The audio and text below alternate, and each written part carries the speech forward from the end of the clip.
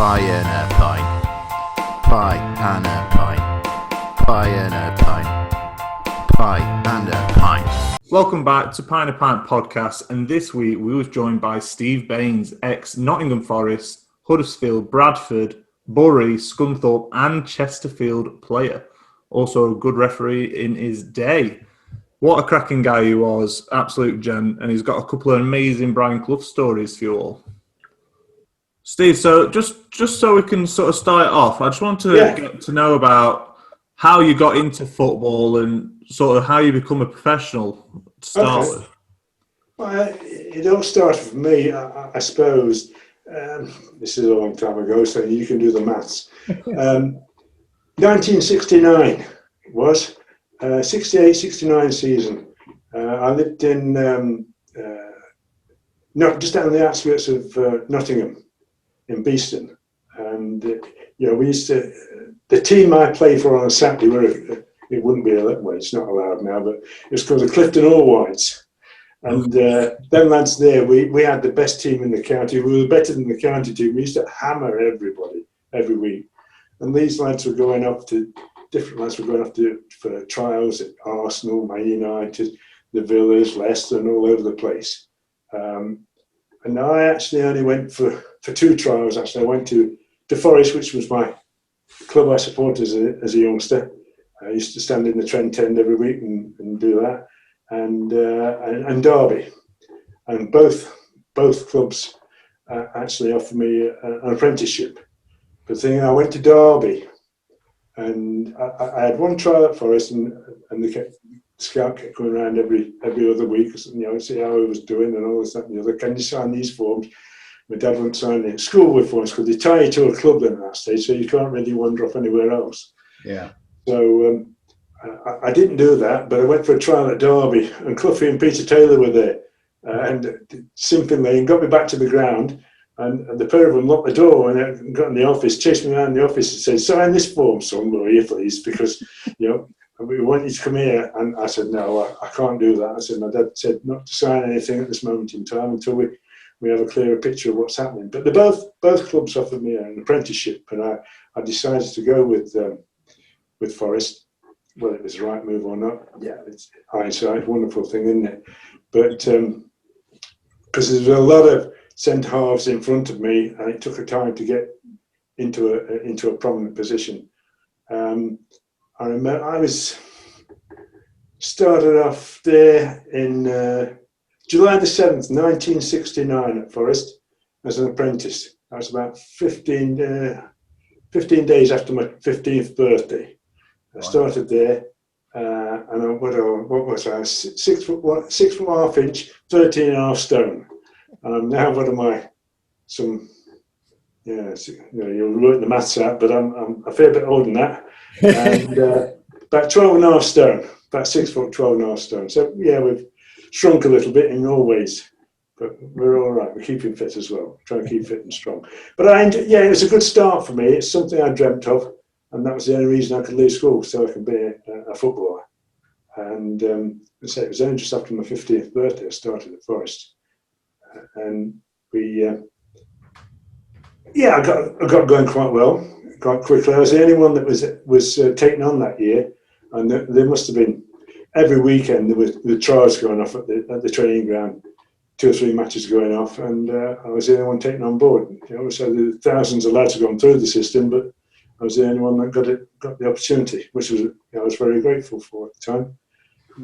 And having turned down Derby, ironically, 2 years after I'd started at Forest, I played in a testimonial on the cricket ground for the groundsman there. I played in a team there, and Cloughie was actually manager of the opposition team.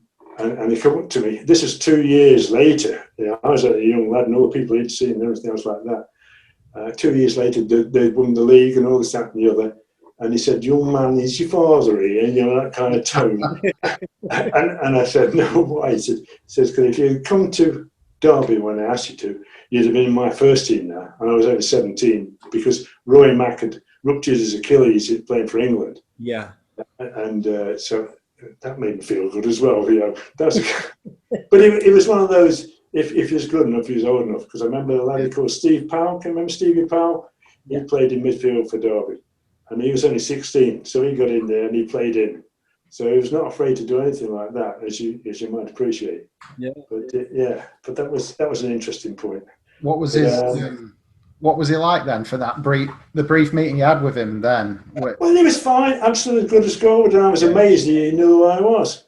But at that time, I'd done quite well. I was just turned 17, but I was captain of the reserves at Forest. I made my debut in the reserves at 16, and in them days, when you played in the reserve, it was like a lot of them were international players in there. I made my debut against Everton.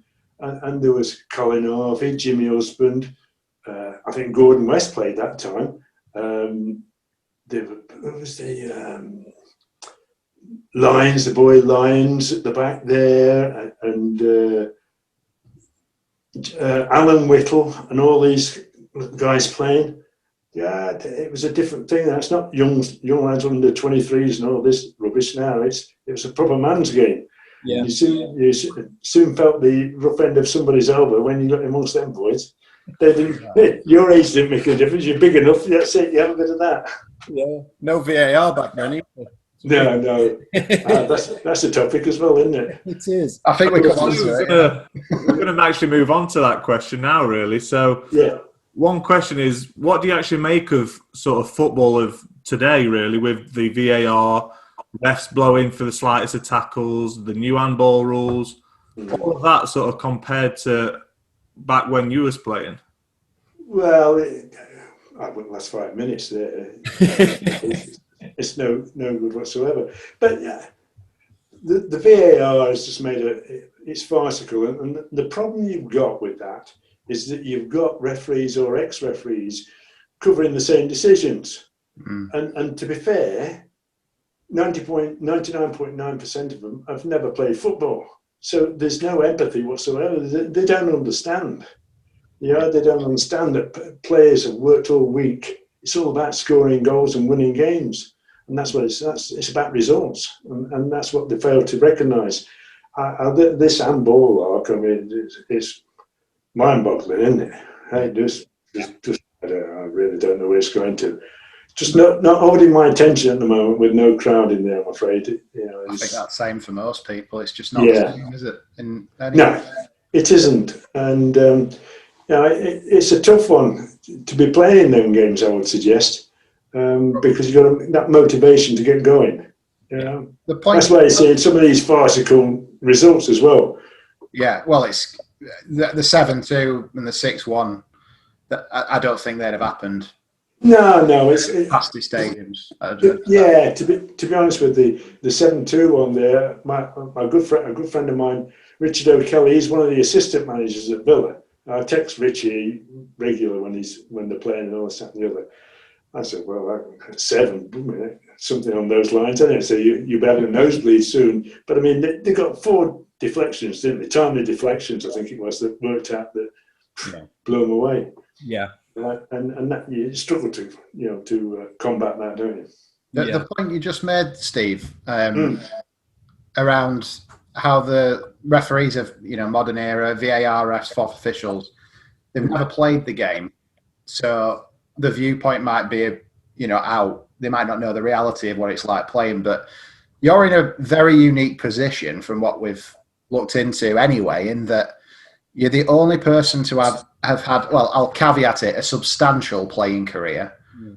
Not just maybe played a few games, then dropped into the league. You had a substantial football league career, and then went into the refereeing after that. And do you think it's a bit surprising that that's not commonplace? Because the problem you have is now, and it's quite surprising to me.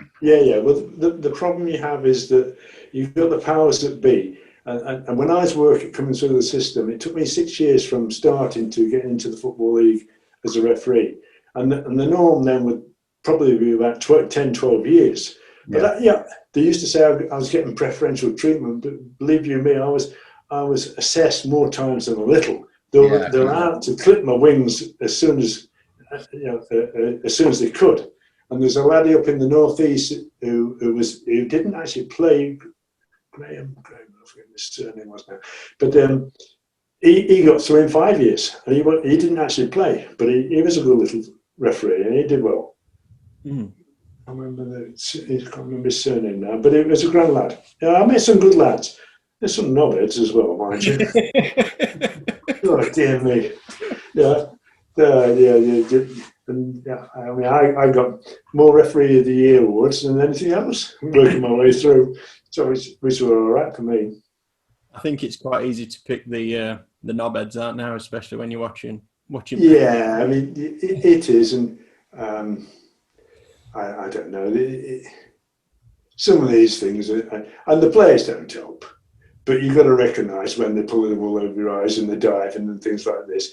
When I watched the one the other night, and this kid there is looking for a penalty. And he put his both feet together. I thought he got 5.9, 5.9, 5.9. I think he got out of his degree of difficulty and everything else. He did all right.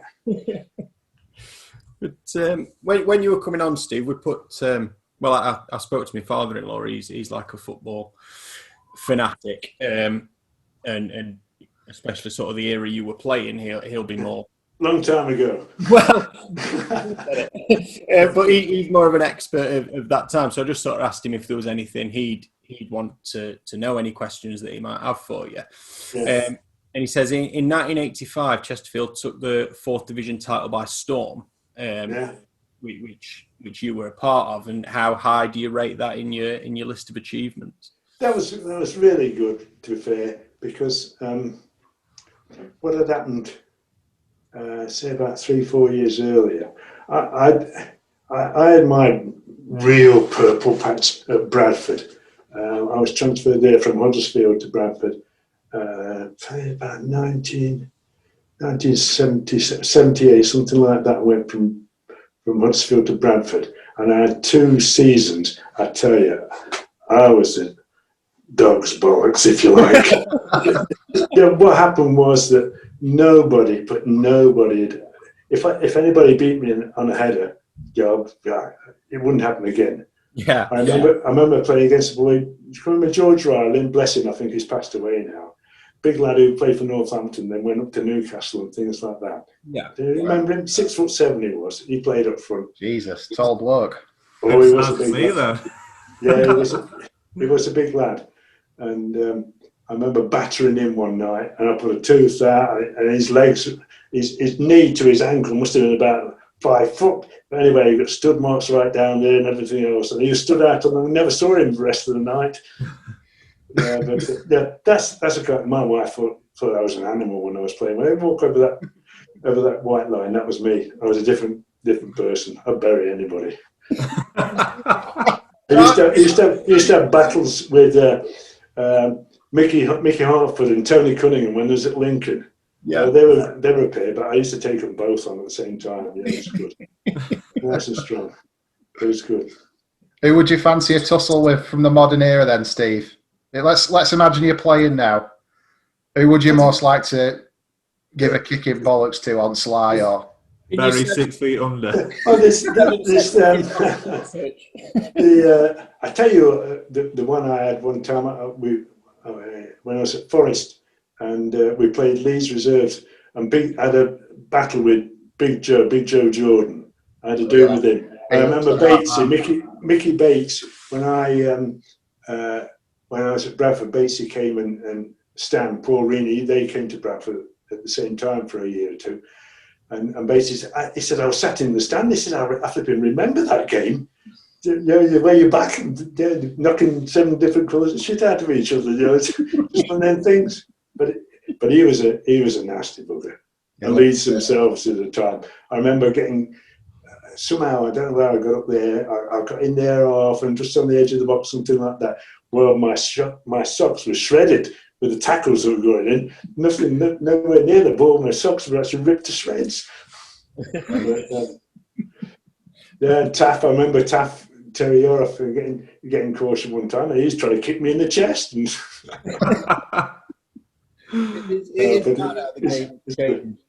so drastically. Oh yeah. Almost unrecognisable, isn't it now? It is, yeah, it is for sure. When I was at Forest and Reserves there, I was captain there. In that team then, these lads would never have dreamt of doing what they did. It was the likes of Tony Woodcock, Viv Anderson, Martin O'Neill, Duncan McKenzie, John Robertson. These were all in that team that time. Unbelievable. Yeah. Viv and I played together. I remember him getting cramp one time. Well, when Viv got cramp, he got it right. He went straight through his body. He's like rigor mortis. He was stunk. Stiff as a board he was. It really rattled him at times. But yeah, there's some lovely lads. And we had a reunion a couple of years back. It was about 50 years since we'd seen each other. A lot of them at the same time. Around 69, 70, when they all joined or was part of that kind of era. And then we just got together again down at the football ground a couple of years ago, which that was interesting.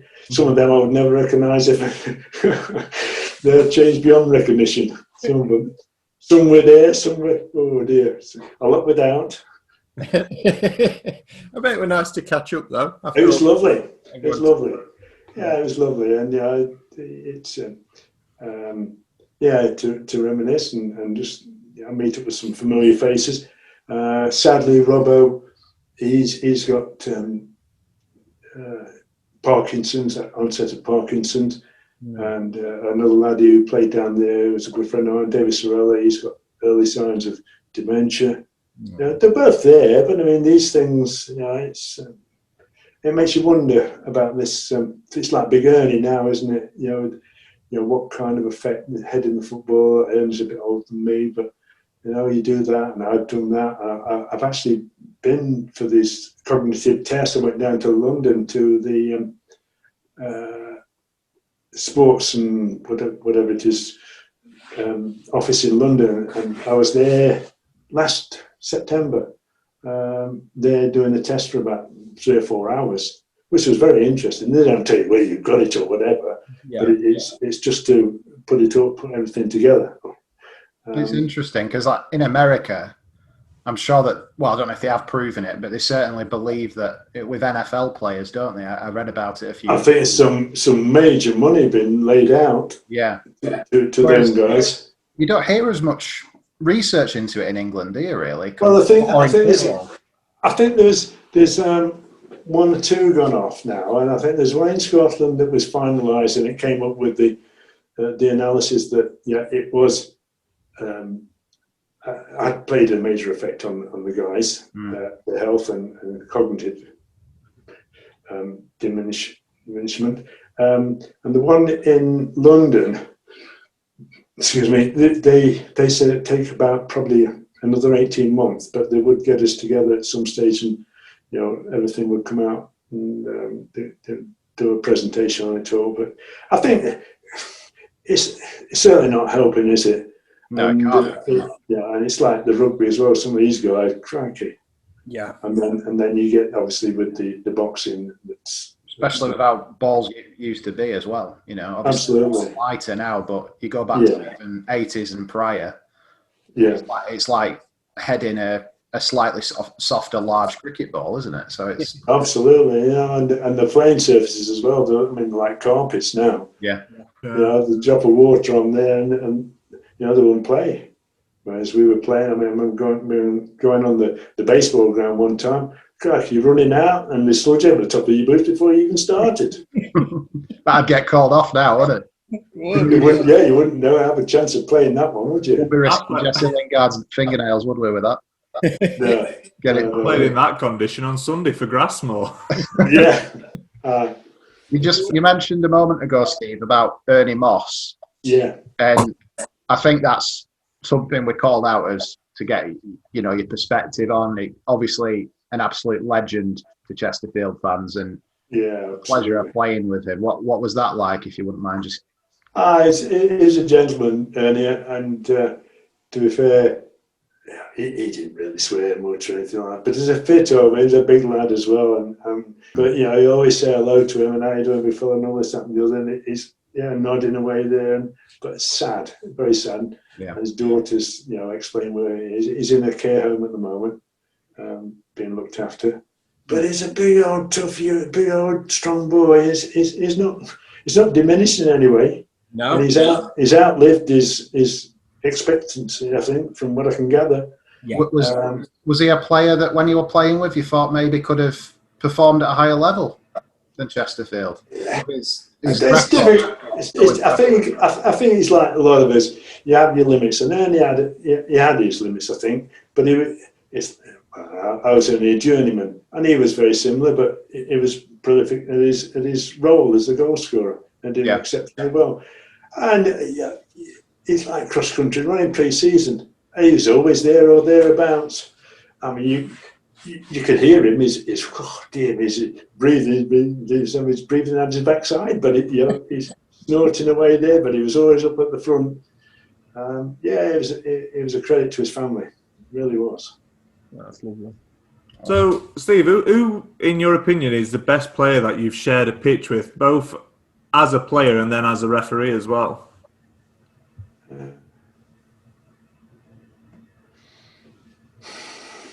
Well, I think for natural ability, even though I didn't play in the first team, I don't think would be probably John Robertson for me in my days there. That he had everything.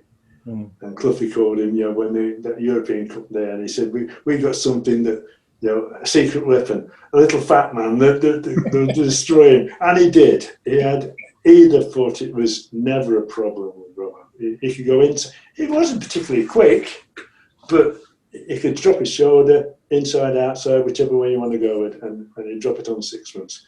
And you got the from one extreme to the other, who would potentially make a monkey out of you, was Duncan McKenzie. Well, Duncan used to like to nutmeg people and all the tricks, but I would say Robbo, as far as thinking about it, as far as actual ability and what he achieved, probably. And then as a referee, who would the best player be for that? Don't know really. Just trying to think who would. We just more about the BA. I did. I can remember when not long after I first started, I did a game down at Bournemouth, and Defoe played. He was on loan from West Ham, and he looked the business. And who was the other one? Little lad that played for Charlton that went up to Liverpool. Oh, what's his name now? Can't remember his name now. But he was quality. He was buzzing. He was a lively little lad. So Defoe, from a young age, you could tell that he's got you promise. could tell. He got something a bit special, right? And still hanging about at 38, didn't he? He is still scored yesterday, right? Yeah, he just got his 300th goal, and Is that what it is? that's what it was for Rangers. One of only about 6 players to get 300 English/Scottish British goals. Yeah, he's done this extremely well. But you can tell he got some natural ability. Yeah, it was there for all to be seen, for sure. Yeah. So there is a photo, actually, Steve, that your daughter posted to us on Facebook with you having a good laugh with Roy Keane. All right. So can you just talk us through that picture? I don't know if you've seen it. I have seen it. Yeah, I have seen it. I'm not sure, actually. We must have been... I can't recall what it was all about, but it was he made a funny remark back, because I had said something and he fired back, which I enjoyed. I loved that when I was refereeing. If I could get and have a real good banter with him and everything else, that makes my life so much easier. And he was the same there. But I can't remember what it was about, if I'm honest with you, but it was a funny one for me to respond like that. Was it the testimonial that Yeah, it was Dunk's and Kev's testimonial. Yeah, which worked out. Yeah, it was nice. Was it about him following Chris Brandon around the pitch and threatening to kill him? Probably something on those lines. Yeah, probably on those lines. Because we had Gaz Davis on a couple of weeks ago, and he were telling us about Keane was a bit put out by Chris Brandon. Getting amongst him. He fancied an opportunity of having a pop at Keano, and Roy was well up for that. Basically. Yeah. I may have been trying to straighten him up or something. There's something I shouldn't bother getting too involved with that.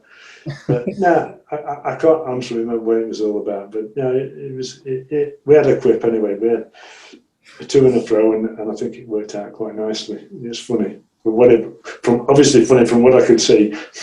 Yeah. Can't remember what it was about, but it looked funny. Great photo. Yeah, it is about. So the last thing on our questions before we move into sort of our quiz is what's been your greatest moment as a player and as a referee? So your own personal greatest moment. And as a player, I think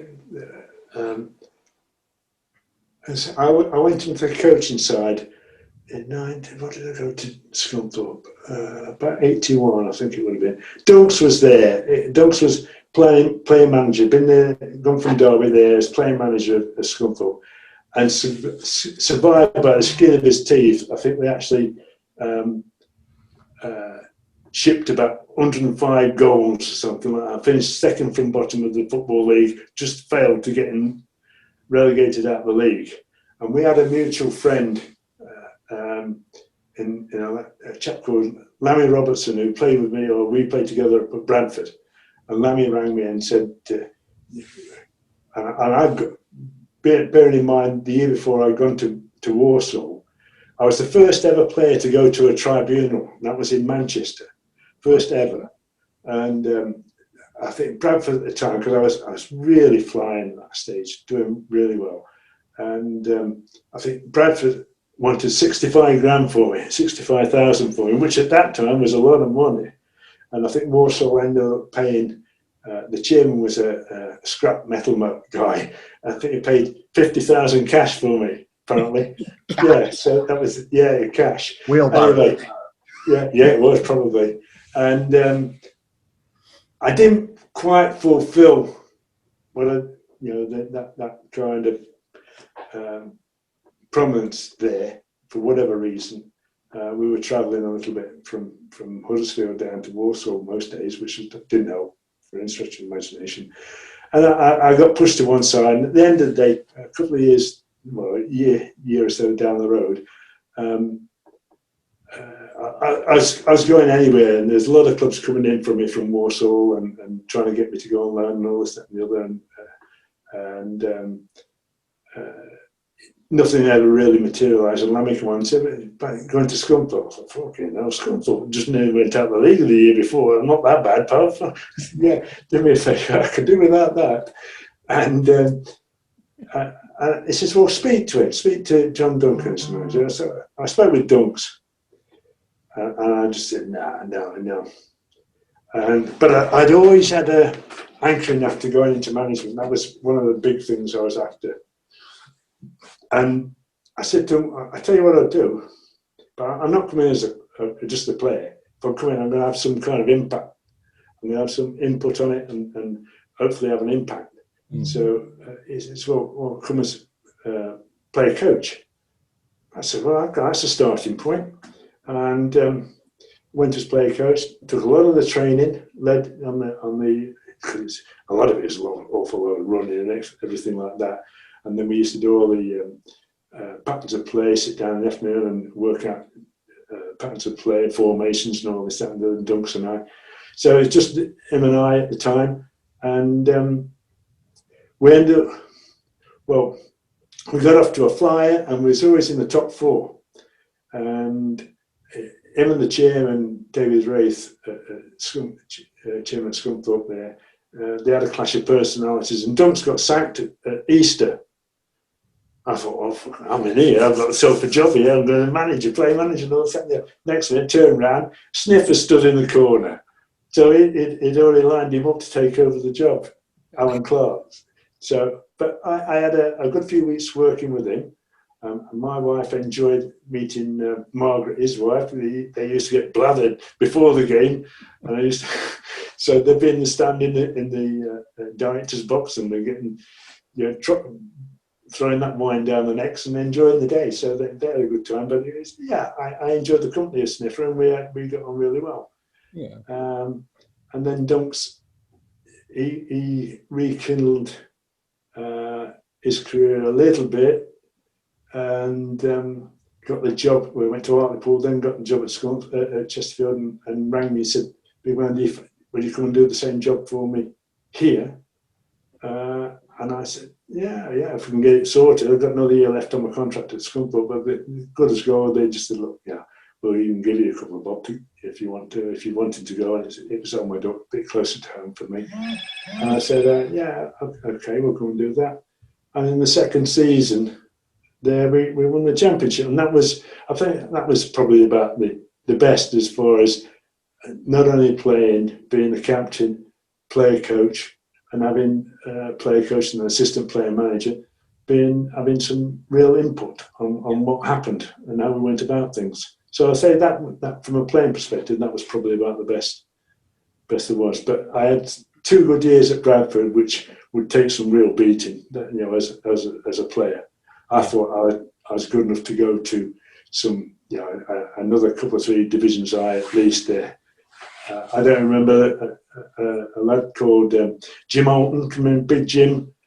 He went from Shrewsbury at the time. He was at West Brom. We played against each other. West Brom in the intermediates,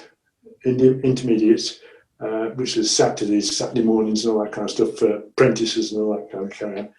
And then Jim got in the reserves at West Brom and didn't quite make anything. And he went to Shrewsbury. And then Man United bought him, paid 80 grand for him from Shrewsbury to Man United. He's sadly passed away now, but he was very, very similar. Heart on our sleeve. That's how we worked. Yeah. And no prisoners. No prisoners. You can't run very quick on one leg. When you talk about you wanting to move into coaching or management, even management, yeah. What led to becoming a ref instead then? Was it just something that opened up? Or? Yeah, it was at the end of my career. Well, I say at the end here at Chesterfield, the second after we won the championship, we had a boardroom change round, and Barry Hubbard, who was a lovely guy, I used to get on really well with Barry, and next breath, that there's a little man that brought snooker to the TV, little man syndrome again, and throwing his weight around. He came in as chairman and wanted to make an impression. He tried to sack John actually, because John had got another 2 years on his contract. He took his name off the door and everything. Got the guy, it was really serious. He was ready to do him, and he couldn't do anything about him. So I was a player manager at that stage, and then he came after me. And I got probably another year left on my contract, I think it was. And I got spondylosis of the neck, all this heading and all that kind of carry on. I went to see a specialist, and he said, look, if that was my neck, he said, I would be looking to pack in now, because you're going to do yourself some serious damage long term. And I said, well, you pop it in writing, because I was 33 then. You pop it in writing, and I stuck it under Waters' leg. I stuck it under his nose and laughed at it. But he destroyed my ambition, because once you're out of that kind of field, to be able to get a manager's job, it was a tough one. Yeah. He really destroyed my dream, if you like, to a degree, which was very sad. And I never forgave him for that. Sadly, he's passed away, but no, he was a horrible man, horrible little man. But there you go. Bit of power and money and all that. They want to make an impression. Too common a story, isn't it? Yeah, it is. Sadly, yeah, not necessary, but it is correct. And then from there, refereeing. How did that? Yeah, refereeing. I always said I'd never play non-league football, but I got enticed in playing a couple of games. A chap from Alfreton Way, Jeff Worth, his name was, and he used to run a couple of different local teams, Matlock and all these kind of things. And he said, come and have a few games. Well, to be honest with you, I was pinching money. I just said, I can't cope with this after a few games. I said, I'm pinching money here. and that's not for me. I can't be doing it. I'm not justifying anything. And I saw an article in the Mirror, Daily Mirror, and it was Tommy Smith and Chopper Harris saying about ex-players becoming referees. I thought that's not a bad idea. Yeah. So I just made a few inquiries locally. I spoke to the PFA and see if there's anything there. I said, no, we've got nothing, but if you can do something with it, we'll happily back you up if you need us. So, okay, well, we started, and I went down to the local Referees Association, joined there, and started officiating Chesterfield Saturday and Sunday leagues and worked my way through. And it went from there, really. And I say it took me 6 years to get into the middle. And probably at the end, I used to test myself. I wouldn't say I got bored with it, but I used to test myself to see how long I could go without blowing a whistle. The longest I went was something. I think the longest I went was something like 26 or 27 minutes, and that was at Main Road with Man City and I can't remember, Port Vale or something like that. And they scored a goal, and it's only for restarting the match I'd lose. I wish I'd known you when you were still reffing, Steve. I've had some right hackers on. No corners for the first 20 minutes. Yeah. No, but listen. I was very popular on the betting front for cautions. I had less than one a game. by the sound of it, yeah. I did. I was very strong. A guy sent me some information, said that you're top of the betting. Yeah, you're very very sought after on the betting world. Oh, you're very nice too. Yeah. So I think I had less than one a game in my whole refereeing career. Wow, that's brilliant. Hell. Clattenburg, etc. It's like less than one every 3 seconds, isn't it? Yeah, well, Clat's either on the free lines for me many years ago. He had the right kind of attitude at that time, but I think he's got delusions of grandeur. But he's got a nice job in UAE now. I think he heads up there. The referee's there. Or something, or India.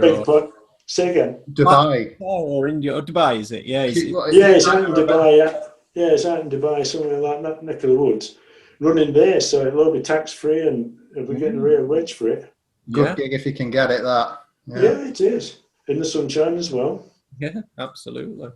That'll do better than here. Right, so we've got 5 questions for you now, which Josh is going to run through. And this is all about your career. So some are multiple choice, but I'll let Josh run through. And there is still the chance for you could go top of the scoreboard still not had anyone who's got 5 out of 5. Gaz got 4 and Ben Thornley got 3, I think. Yeah, he did. Yeah. So no pressure. No pressure. Okay. Yeah. I've mixed it up, Steve. So I've put some questions in about your playing career and your refereeing career. I've not had a chance to ask any referee questions before, so it was quite nice to no problem. So question 1, your final game as a professional referee was on Sunday the 4th of May 2003. It was a 5-0 away win at Bradford. For who? Portsmouth. Correct. I've got 2 shirts from there, one from the Bradford captain and one from Merce as well. So I've got them at home somewhere. Oh, decent. Oh, amazing. Yeah, we were brilliant when that was season Portsmouth romped it, didn't they? They won the league. Yeah. I got to know, I knew Harry a little bit, but it was Jim. This is what's his name? Bald Eagle. Jim Smith. Jim Smith. Well, Jim I knew very well over the years, and he introduced me to Harry, and we got to know each other, pretty well. I never used to have any problems with it. Just I laugh all the time. It's good fun. Question 2: you made almost 450 league appearances across your multiple clubs.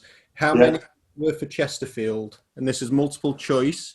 It's 113, 123, or 133.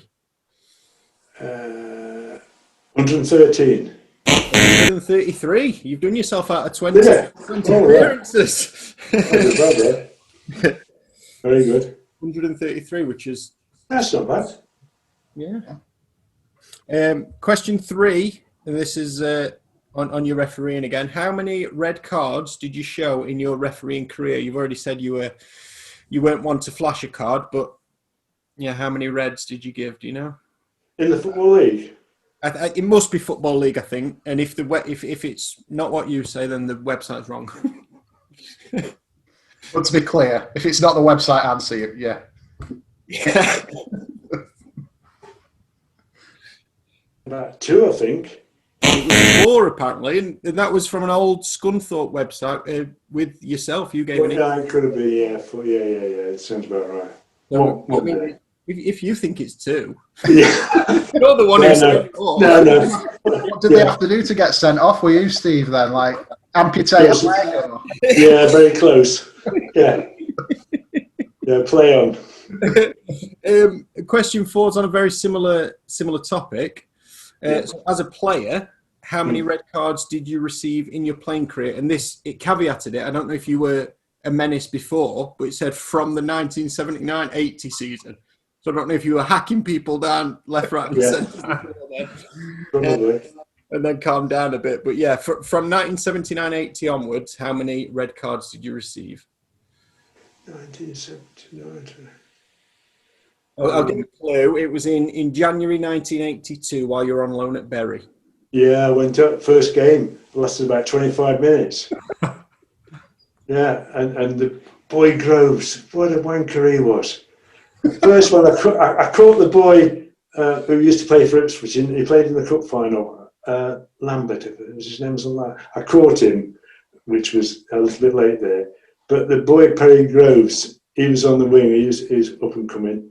Well, I didn't get within a yard of him, and he fucking dived. He got 8.9, 8.9, 8.9. He did very well. And I went down the tunnel. That was my first game for Bury. Yeah, that was your only one apparently from. Yeah, I had one for Huddersfield in the Milk Cup at that stage, and another one. I never even touched him. Boy Tommy Smith, can you remember Tommy, the Scottish winger, played for Coventry. Yeah. Yeah. Well, I got him out within a metre of him, and he took off, and he went flying. Never even got close. That's two I went off for, and never even touched him. They just saw you coming and shit themselves. Yeah, I'm diving now. Yeah, that's about it. Would you have sent yourself off for those challenges then, Steve, if you could? No, I'd have booked him for. Yeah. And your Simulation. Your final question 5: how many goals did you score in your entire career? And I think this is league again. Yeah, I did quite well actually. My ratio was about 1 in 10. For a centre half, is incredible. Very good. You see my spell at Bradford? You see them goals there? Unbelievable. I've not. I'll have a quick look. You have a little look there for my ratio there. Sergio Ramos-esque. 17 in 99. Yeah. Unbelievable. I Goal scoring league from centre back. Well, I did have a couple of games up front for him because we were a bit hard done to.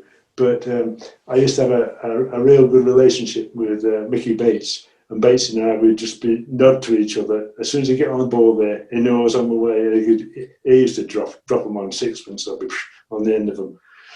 So he just dive in there. So he did really well for me. So it was good. How many then? I think have you got a guess on how many overall?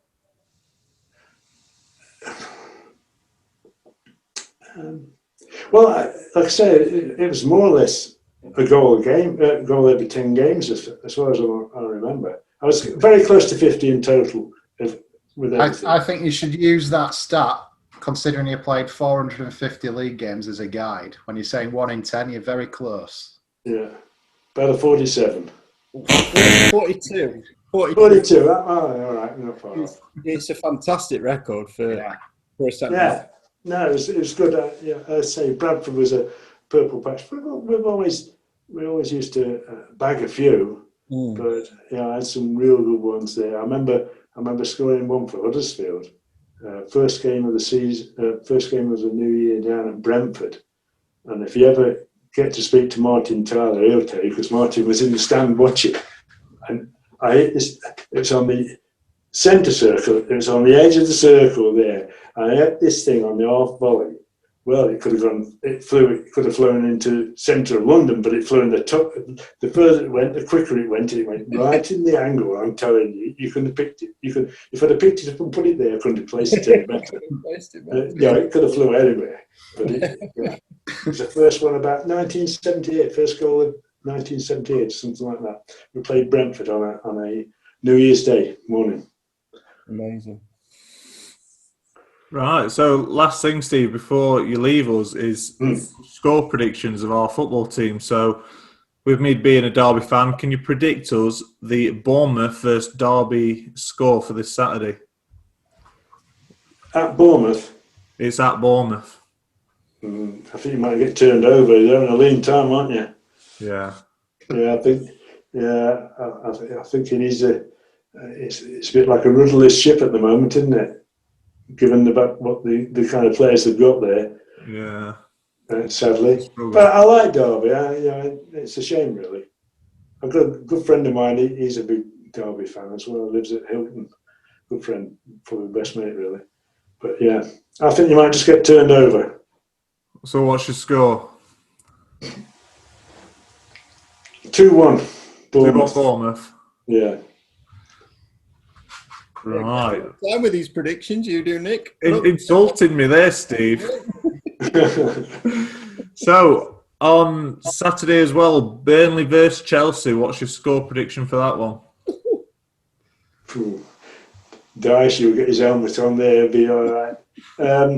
I think the Chelsea will have too much for him. But he's resilient how he sets them up. So there'll be a lot in it. Potentially could be a lot in it, but they obviously got a lot better quality personnel playing. Can't argue with that. Yeah, without a doubt. But I think you probably could get. But what was Chelsea's last game? What happened there? We were at Old Trafford, 0-0. No, on the Classic. I think they might just. Yeah, I think just maybe a 2-0 to Chelsea, something like that. Chelsea. Yeah, fair. And then I believe this is on the Sunday, a big game, Man United versus Arsenal. I think Arsenal have too much from. I think it might just be a bit too much. I think might just have a nick it. Arsenal might just nick it.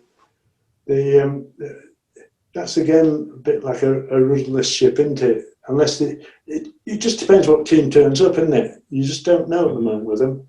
No. And I do like the boy Bruno as well. I like him. He looks a player that wants to do something, and they've got, without doubt, got a lot of quality.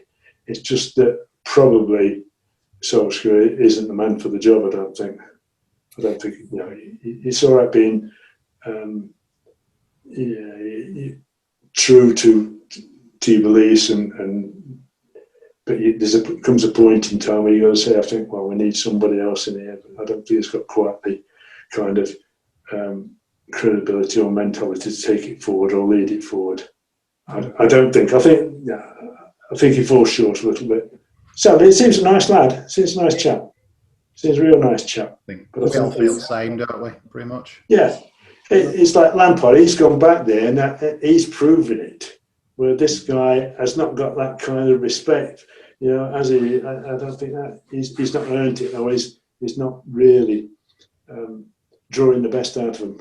Well, he's got that capability to deliver it. But Lampard seems to have that natural bit about him that he seems ready-made for it.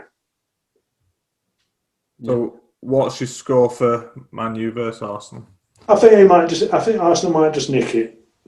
Might just nick it with a 1-0 or something like that. Yeah. Mikel Arteta taking that one. So, the last thing, I promise you, the last thing, Steve. So, what do you make of Chesterfield in this current condition? It's sad. Really is sad. I mean, I go down, I don't look at him, but some of the times I see these boys and I'm thinking, crikey. And it's certainly a good, strong Division 1 club. Yeah. A good, strong Division 1 club. Got the crowds to support that. When you look how they did under Cook, they were getting 6, 7, weren't they? Yeah. No, but it can go any higher than that. Who's to say? Steve, you've been amazing. Thank you so much. No, I enjoyed it. Thank you. And I've learned how to use Zoom now as well. That's even better still. Sorted. My wife did all this for me. She's mustard. There you go. I'm still there. I'll be still there with thumb up my arse, scratching my head. You've officially done what everyone else has done in lockdown now and done a Zoom call. So. Yeah, very good, Dad. I've enjoyed it. Thank you. Thank you very much, Steve. Appreciate it. Great, mate. Thank you so much. What a class guy Steve was. And now let's get into our score predictions. So, Luke, we'll start with you and Nottingham Forest versus Derby. You had Derby to lose 2-0. I don't even remember how it ended up. I know Derby scored and then I turned it off. 1-1, yeah. What happened? So, pretty much, it was very even all the way through the game. It probably was a draw, would be the fair result, but we had a goal ruled out towards the end of the match, which clearly wasn't offside. They give it as Wagon looked offside, but he didn't touch the ball. He weren't interfering with keeper's view, but I think 1-1 were definitely a fair result, to be fair. But You'd take it, wouldn't you, away? Yeah. It's disappointing not to get the 3 points, obviously, but I think, like you said, going into the game, you take a point away at Nottingham Forest. But with derbies, you just got to not lose, haven't you? Absolutely. But Josh, you had 4-0 Forest. What was that? Well, yeah, I thought they were better than they were, and I thought you were as bad as you are. Absolutely. Oh no! Oh, he's back. You froze then, Nick. I didn't hear what you said. Right. Oh, I didn't froze on Well, that. back from me at 4-0. Just restart, Josh. Yeah. Right. Josh, you had 4-0 Nottingham Forest. What is that? Yeah, I don't know. I thought Forest were better than they were. I knew you were shit. I thought they'd batter you, but yeah, they are bad as well. I do still fear for you, and I'm going to predict you to lose heavily every week until you do. I heard on TalkSport earlier you've scored 3 goals from open play this season. And, Have we? That many? oh, is it? No. We've scored 3 goals. 2 have been free kicks. Scored 3 goals, 1 from open play, and that player don't play for you anymore. Because that was Jack Marriott. Oh, yeah. It's not looking good. I honestly don't. It's weird because when we play, we look threatening, but there's just nothing. We haven't got a striker where, I know Luke will say it all the time, you need a 20-goal scorer striker in that league, and we don't have one. I mean, I don't see it coming from anywhere else on pitch either. Lawrence is a good player. He's probably going to get you 10 goals a season. Jozwiak as well, new Polish guy, looks decent. Probably another 10 goals winger, but Wagon won't get you more than 10. You do need, like, when Luke had Barnes and bloody you've had Jay Rodriguez, you've had Ings, all these players. We just don't have that player. That's why you should have signed Austin. I don't think he'd be I don't think in now he's not in his prime. 4 years, absolutely, he'd snap his hands off, but I just don't think he's good now. He's just about as much of a slob as Chris Martin. Slob? Just a slob running around pitch. We've got John Austin coming on next week. Well, actually, I had Derby 1-1, so I got 5 points for that, standard. As we both got 0 points again. We're basically fighting for second now, me and Josh. Yeah. It'll all change. I'm sure I'll have a run of bad weeks. But, right, second game, Man United versus Chelsea. Luke, you had 2-0 Man United. Yeah, it was the worst match I've ever seen. Anyone who ever says Burnley play shit football, it's crap and boring watching Burnley, what a load of bollocks. Because these top teams, didn't they play some silky shit with a ball bouncing off Kai Havertz's shin and fucking hitting McTominay in the face? Absolute shit. One of the worst matches I've ever had the mispleasure of watching. Both of them teams are fucking wank. There. Anyway, you got 0 points again, to be fair. Josh, you had 3-2 Chelsea. Yeah, I did my thing where I predicted United to lose because I thought it'd make them win, and it didn't. I think we were the better team of two very bad teams. We had the better of the chances, and Rashford should have scored in first half. I can't really remember anything else happening. It was dire. Cavani went close when he came on and looked like he was about a bit. Yeah, United obviously had a massive win in Champions League last night, so I'm quite optimistic. But we'll see. We're very up and down at the minute. So, but yeah, we've spoke far too much about United Chelsea for how good it were. Yeah, I'll skip past mine. I had them with 1-1. I knew it was going to be a draw, pretty much. No. It's always a shit game between them two, so I don't see that actually ever being a good fixture to watch. I'd rather watch Aston Villa at the minute, who are actually doing all right. But I'm not saying something. I don't like Villa. But right, Luke, Burnley versus Tottenham. You had Tottenham to win 3-1. Yeah, I thought we played really well, to be honest. I think I were gutted, but also I weren't really bothered when they scored because I thought we'd lost before the game kicked off. So it were annoying when they scored because I thought if anyone looked like they were going to win it in second half, certainly for the first period second half, it looked like it might be us. Yeah, I think if Ben Mee were playing, as I'd said, we might. What's getting that one out? That's every part. He's played 2 under-23 games this week. He's back fit, apparently. Bet under-23s one. You what, sorry? Bet under-23s one with Ben Mee in. Of course, he wouldn't. It's just it's like the glue that holds us together. He's captained us ever since. Well, not captained us the whole time, but he's been key since Dyche came in 8 years ago. Eddie Howe signed him. He's been the absolute linchpin. Other players have played alongside him have been made to look better than they were at times, like Tarkowski, Keane, Shackle. He's just key to us. So. Only good thing Eddie Howe did for Burnley. You what, sorry? Only good thing Eddie Howe did for Burnley. He did a lot of good in terms of signings, to be fair. That's it. If I list at play, he signed Trippier, Ings, Shackle, Stanislas. Yeah, class. Imagine Austin, the Burnley team now. Austin, Vokes, Ben Mee. He just couldn't get him playing. But yeah, we played well. I think we managed Kane really well in the game. And Son, to be fair, it was just, was it a corner they scored from? Yeah. It was a really clever goal. Yeah. Really clever goal, to be fair. Good finish.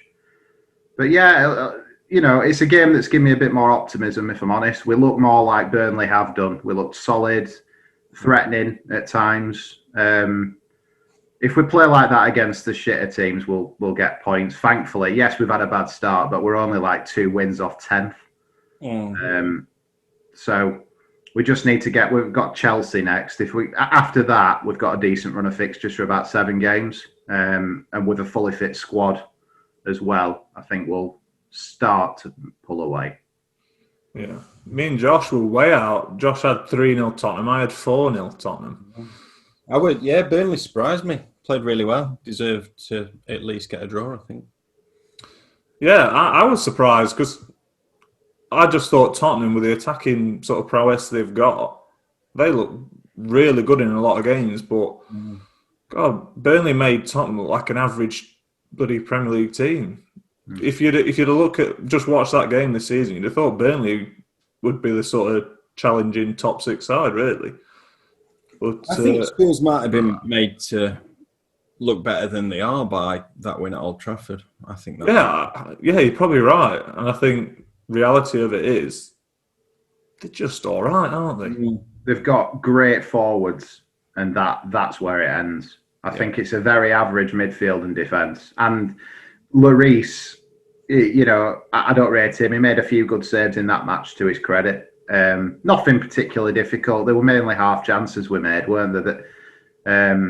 Really, we didn't create like that golden opportunity. I know we had one ruled out for offside, but yeah, I think that's fair. I think, you know, they are a bit of an average team. I think if you take Son, Kane, and Bale, who didn't play for some reason, out of that team. Last game either, did he? He came off bench against West Ham. Yeah. Oh, of course he did, yeah, because that's when it fell. Because he set himself up fantastically well, then missed a sitter with it. But like I say, I'm optimistic after that. I try to be all the time a bit optimistic because there's enough. Like I said before, I'm depressed enough with life at the minute. I need something. So it'd be nice for Burnley to kick on a little bit. Right, let's go on with this week's predictions. Bournemouth versus Derby, Luke. Away at Bournemouth, the Vitality. 1-0 Derby. Okay. Josh? 6-0 Bournemouth.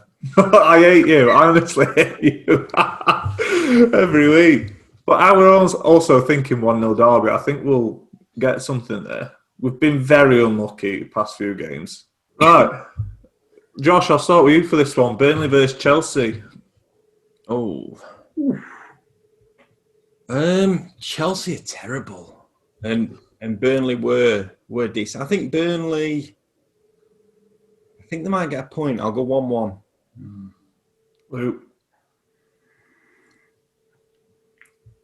Every inch of me wants to say 1-0 Burnley because I do not rate Chelsea. We're on the same wavelength tonight. I would think the exact same.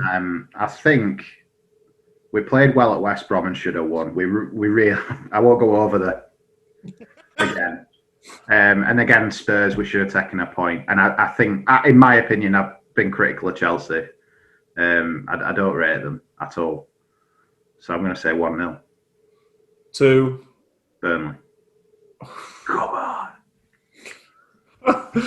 Oh, God. I were thinking 1-0 Burnley. I really want them to win 1-0.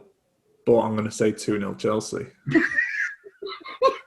It don't make sense, but how Burnley have been playing, I feel like they're going to get a win very soon, but I don't think it'll be this weekend against Chelsea. You can't go against Mason Mount, can you? I can't. Yeah, or Frank. I can't. They're only 2 people I like it. Oh, 3, Tomori. Loves his lamps. Yeah. With his stupid fucking beanie on.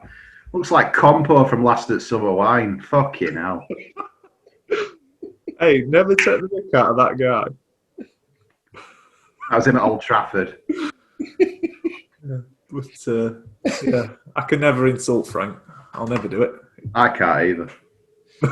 He's a prick. Right. We'll get on to our last fixture. Man United versus Arsenal, Luke. Ooh. Sure, that'll be another great game. Entertaining end-to-end. By end-to-end, I mean from one side of the centre circle to the other. Just McTominay and Xhaka repeatedly fouling each other for 90 minutes. Can't fucking wait. 1-1. Right, Josh. I really don't like Arsenal. I'm going to go United 2-0. I'm going to say Man United 1-0. It's not going to be a great game, is it? I reckon Rashford just going to put another one in. Right, so next week we have Chesterfield legend Tommy Lee coming onto the podcast. So make sure you're getting your questions in exactly like that save, and check our social media out and get asking questions. We'll see you all next week. Bye. Pie and a pint. Pie